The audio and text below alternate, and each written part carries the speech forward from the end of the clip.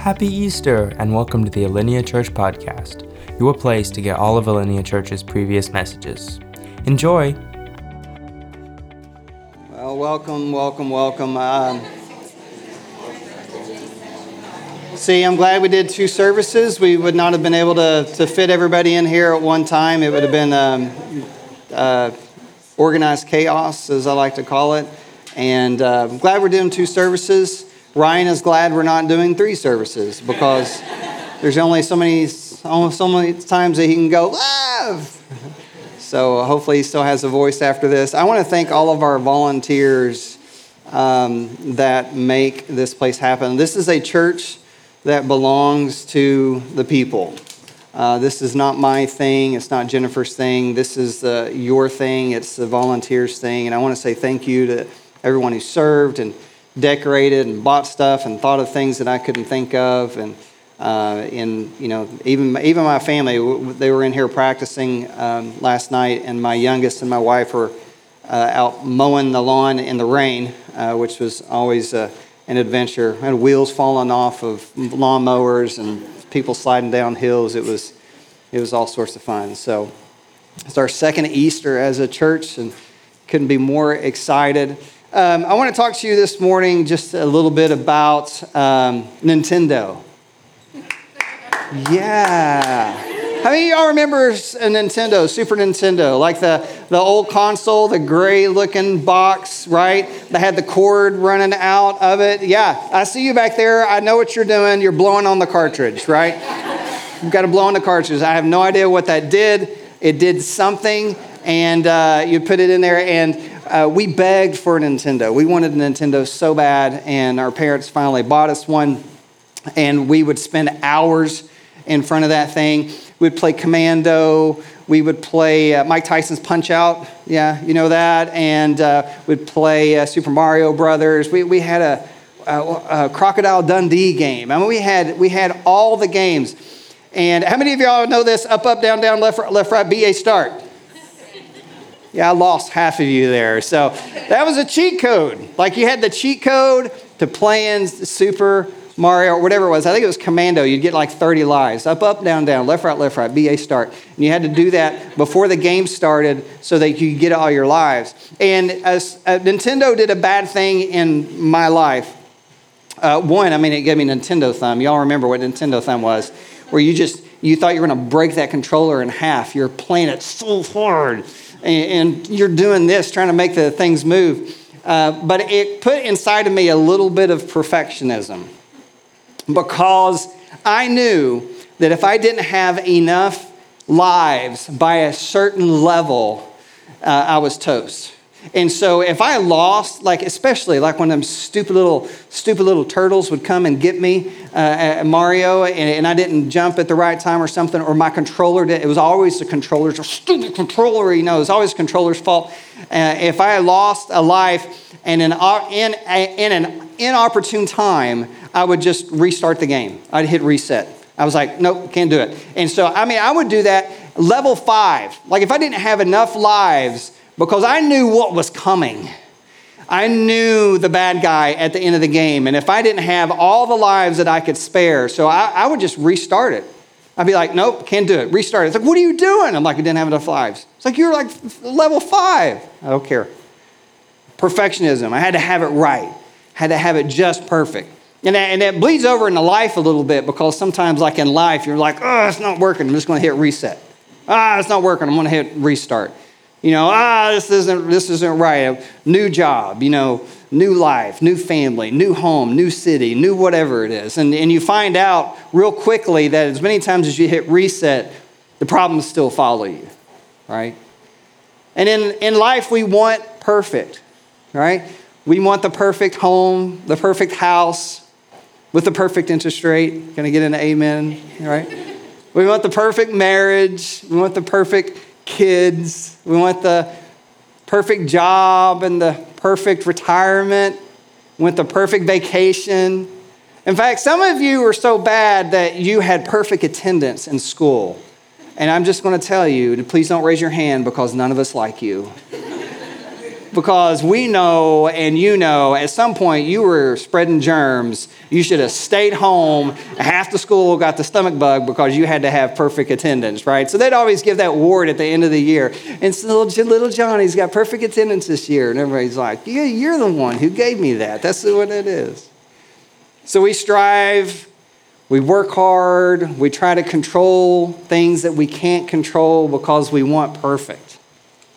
We want that life, we want that American dream. And when things start going wrong and we realize we can't have perfect, what we do is we start trying to have ways to redeem it. That's why we love Cinderella stories, right? We love the knight in shining armor coming to rescue us. We want Richard Gere to climb that fire escape to get Julia Roberts, right? We want the underdog to win. We want to win the lottery. We want a real rags to riches story. We love it because David beats Goliath. And we look for opportunities in life to see David beat Goliath all the time.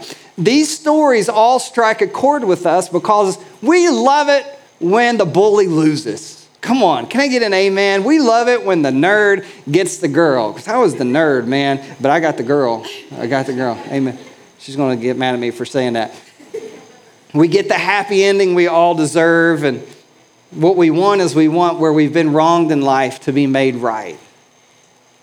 We long for our forgotten dreams to be revived. We want to try to resuscitate the dead things in our life. We shift our focus from trying to make everything perfect to finding a resurrection moment.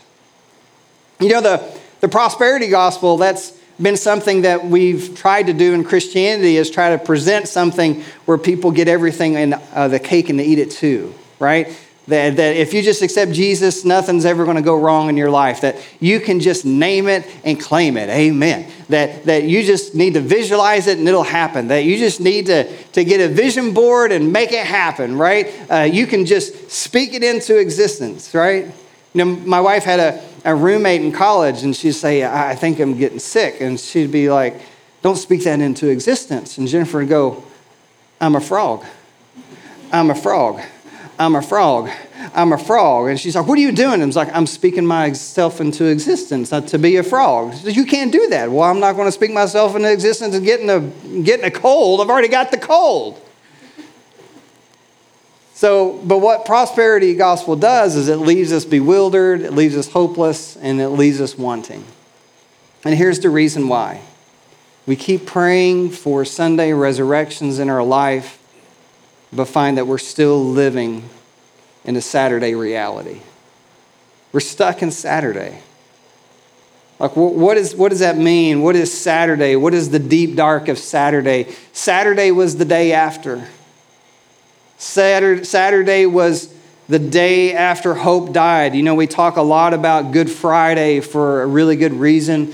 We talk a lot about Easter and Resurrection Sunday, but not enough is talked about the deep dark of Saturday, the depression, the despair, the despondency, the disillusionment of Saturday. And the disciples had to go through Saturday. They spent every waking moment for 3 years with this guy named Jesus who promised to be the Savior of the world. And then he was gone. They saw him walk on water. They saw him turn water into wine. They saw him give sight to the blind. They saw him give hearing to the deaf and to reach down and to pull up the crippled and so they could walk again. They saw him walk on water. They saw him turn over the money changers in the temple, rebuke the religious establishment, challenge their way of thinking. They saw him receive the unwantable, the rejected. They saw him do the miraculous, and in an instant, it was gone in a blink of an eye. What started with so much promise, which started with fanfare and palm trees and shouts of acclamation, ended with a rejection and betrayal, a kangaroo court, torture, and a gruesome death that was meant to be a spectacle to all. And then a blink of an eye, it was over. It's all gone. Just go back to what you were doing. It was fun while it lasted. That's what they experienced. That's what Saturday felt like to them. They had the rug pulled out from under them. Saturday for them felt like fear. It felt like confusion. It felt like heartache and hopelessness. It felt like abandonment and despair and anxiety. Saturday felt like rejection and shame. How could we have been so stupid to believe something so great? That's what they were feeling on Saturday. I don't know if that sounds familiar to you. Maybe you have been through that in your life. You've had a point in your life. Maybe you're there now where you feel the same things. You feel shame. You feel despair, confusion, bewilderment, not understanding what God is doing in your life or if He's even there. You long for fulfillment, but instead you feel empty. You long for purpose, and instead you feel worthless. You long for someone to cover your past, but your past keeps haunting you wherever you go. Life wasn't supposed to feel this way. It wasn't supposed to be this way. And your Saturday feels never ending. But what about Easter?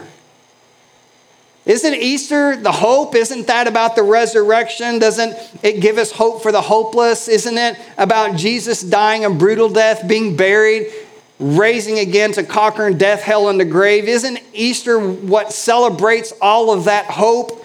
And why do we still feel this way? And here's what I want all of us to understand. Here's what I want you to understand. Is we cannot experience a Resurrection Sunday without a Crucifixion Friday. Let me say that again. We cannot experience a Resurrection Sunday without a Crucifixion Friday. See, we can't skip Friday, but we try to. We want to skip Friday. Friday's gory. Friday's hurtful. Friday's painful. Friday's bloody. Friday is not anything we want to go through, but attempting a Sunday resurrection without a Good Friday death, it leaves us trapped in Saturday despair.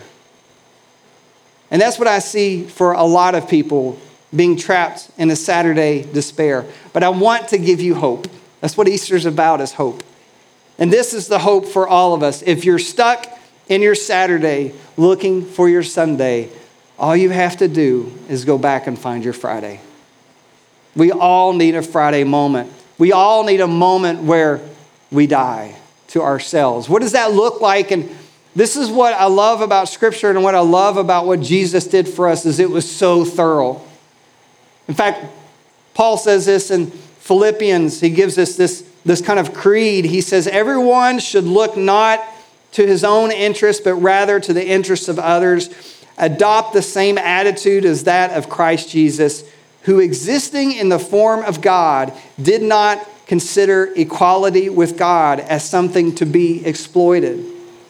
And here you have Jesus Christ, God made man. He has all the rights at his disposal. He can call down the angels from heaven to rescue him on the cross. But what does he do? In that moment, he gives up all of our rights. And it's so hard for us to comprehend, especially for Americans, because we are such a rights society. When we have the Bill of Rights, we all learn about the Bill of Rights in elementary school, and we all talk about our rights, and we fight for our rights, and we picket for our rights. And here we have the example of Jesus where he says, you know what? It's not about my rights anymore. I love you too much. I love the world too much. I want your salvation too much that I'm going to lay down my rights for the sake of humanity. Instead, he emptied himself by assuming the form of a servant, taking on the likeness of humanity. And when he had come as a man, he humbled himself, becoming obedient to the point of death, even death on a cross.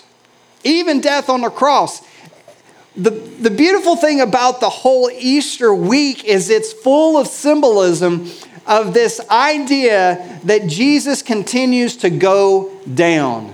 He continues to humble himself. He continues to lower himself. In fact, if you look at it, even on Palm Sunday, he's on the Mount of Olives, what does he do? He goes down the road into Jerusalem. You see him up in the upper room having a meal with his disciples. What does he do? He goes down to serve them and to wash their feet. When he's in the upper room, at the end of the night, he goes down to the Garden of Gethsemane and he humbles himself and he says, God, not my will, but your will be done. And he continues to lower himself and humble himself all the way to the point of it costing him his life because he loved you so much.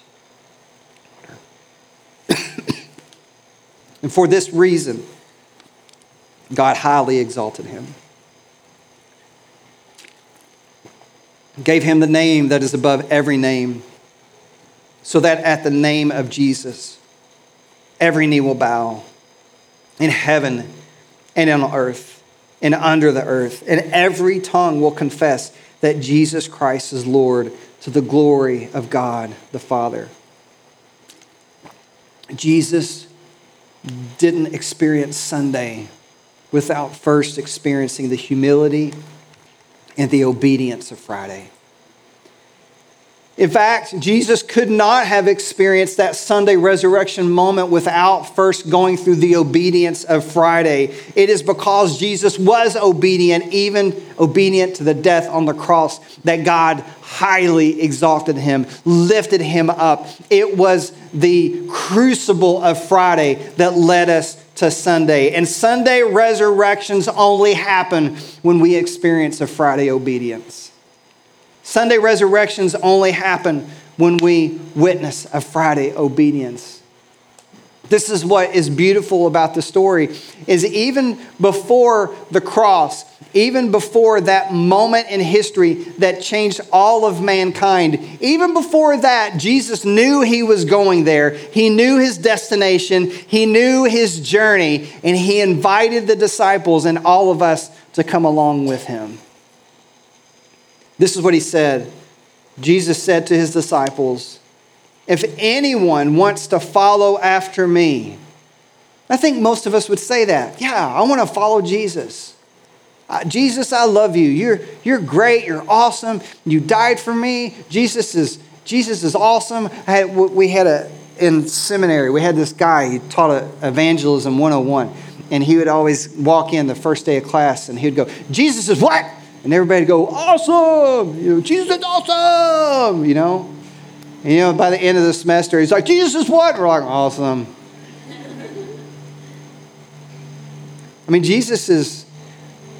People talk about Jesus in the public. They talk about Jesus in the secular world. Jesus he's an example for all of us. Jesus loved the unlovable. What's not to love about Jesus? Right? Most people love Jesus. They just don't like his followers. But here's the thing that we stop shy of is the rest of the verse. If anyone wants to follow me, great, you're invited. Let's go. But you've got to deny yourself. You've got to take up your cross. Then you can follow me. There is an innate dying to self that happens when we follow Jesus. For whoever wants to save his life, Jesus continues, will lose it. But whoever loses his life because of me will find it. For what will it benefit someone if he gains the whole world yet loses his life? Or what will anyone give in exchange for his life?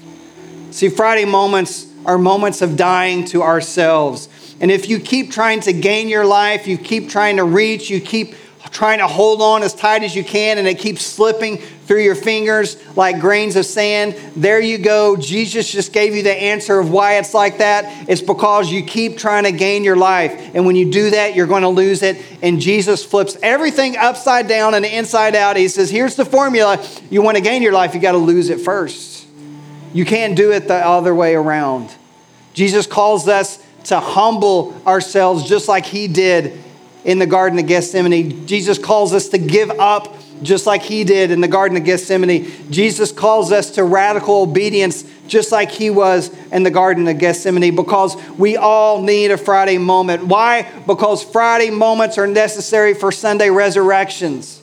And it's because of this thing called sin. I mean, we've heard the word sin, and sin kind of loses its power over the years because everybody hears, I'm just a sinner, sinner. Sin. What does that mean? Like, when we really get back to the original, how it was written in the Greek thousands of years ago, that word sin simply means this.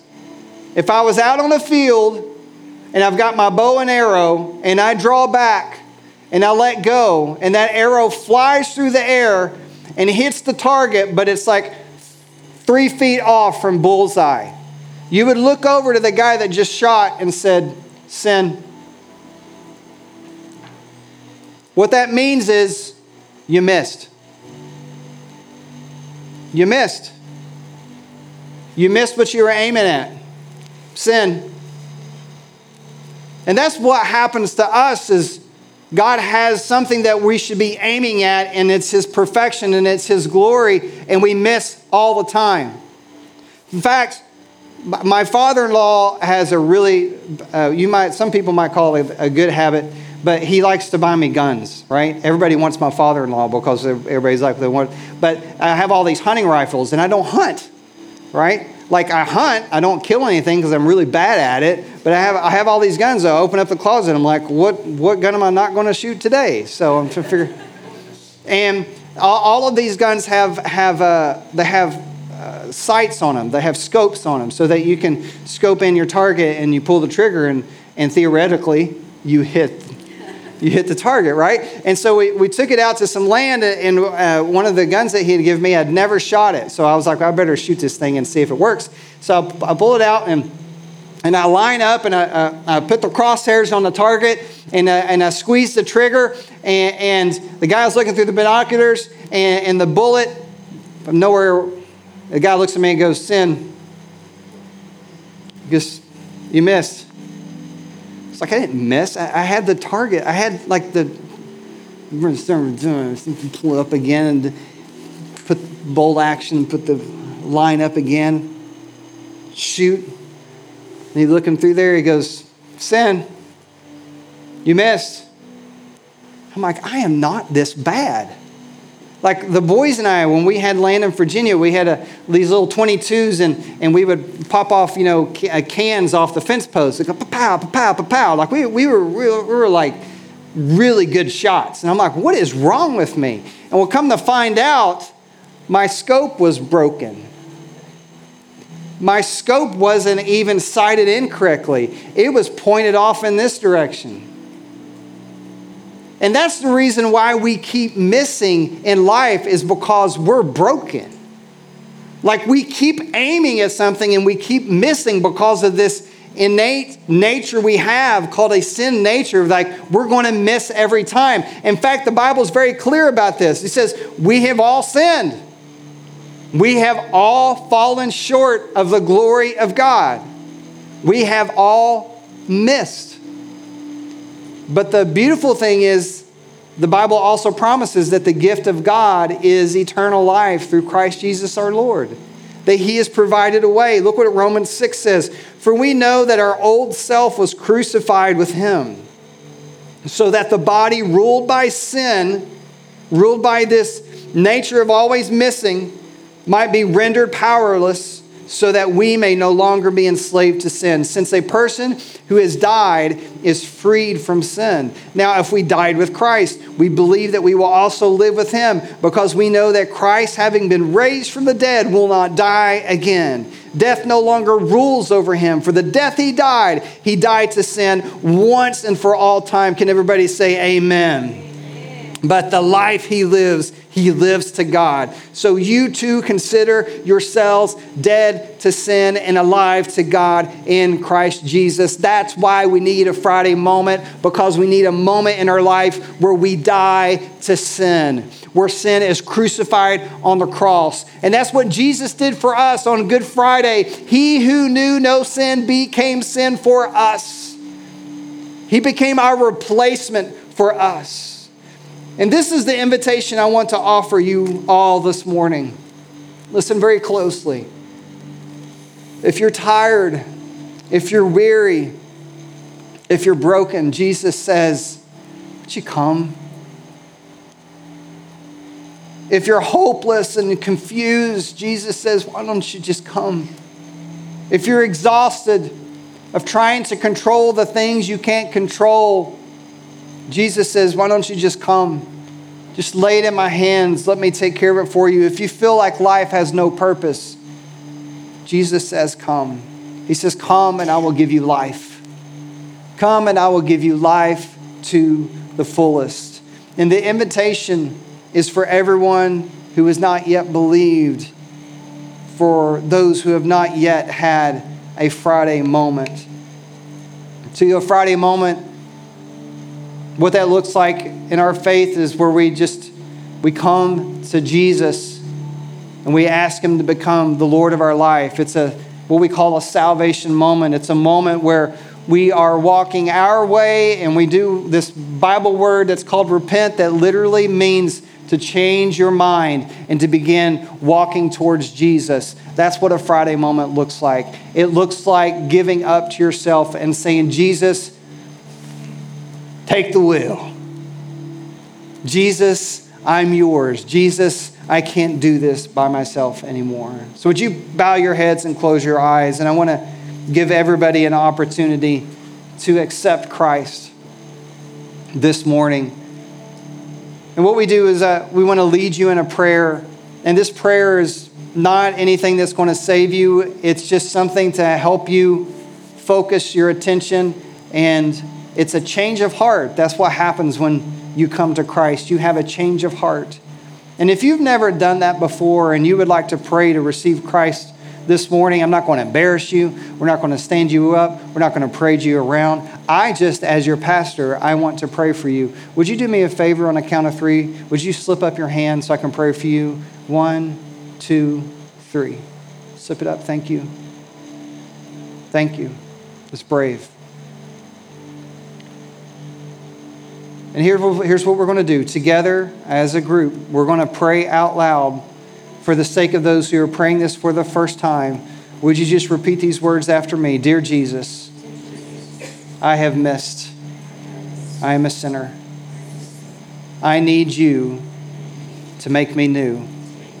I confess with my mouth that Jesus Christ is Lord and believe in my heart that God raised him from the dead.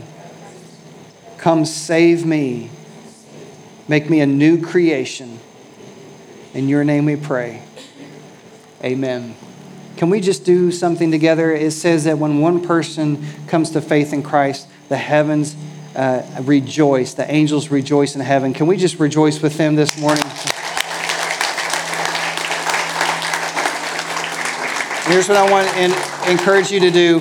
Johari is back at the left table here on the left exit, and she has a new believer packet we want to put in your hand. It's a Bible book that I encourage you to read, and then it is a letter from me that kind of gives you some things that you can do to begin this new walk in Jesus, to get you started on your way. So please go grab one of those, just a free gift to help you in this journey. Listen, thank you for being here today. And if you call Alinea Church home to give you an opportunity to give, we have 3 ways. We have the box at the back that you can drop in. In fact, we have cash envelopes now because people have been asking for that. You can also give online at alineachurch.org/give, or you can text the amount to 84321 and give that way. Also, on the way out, we want to give you a resource.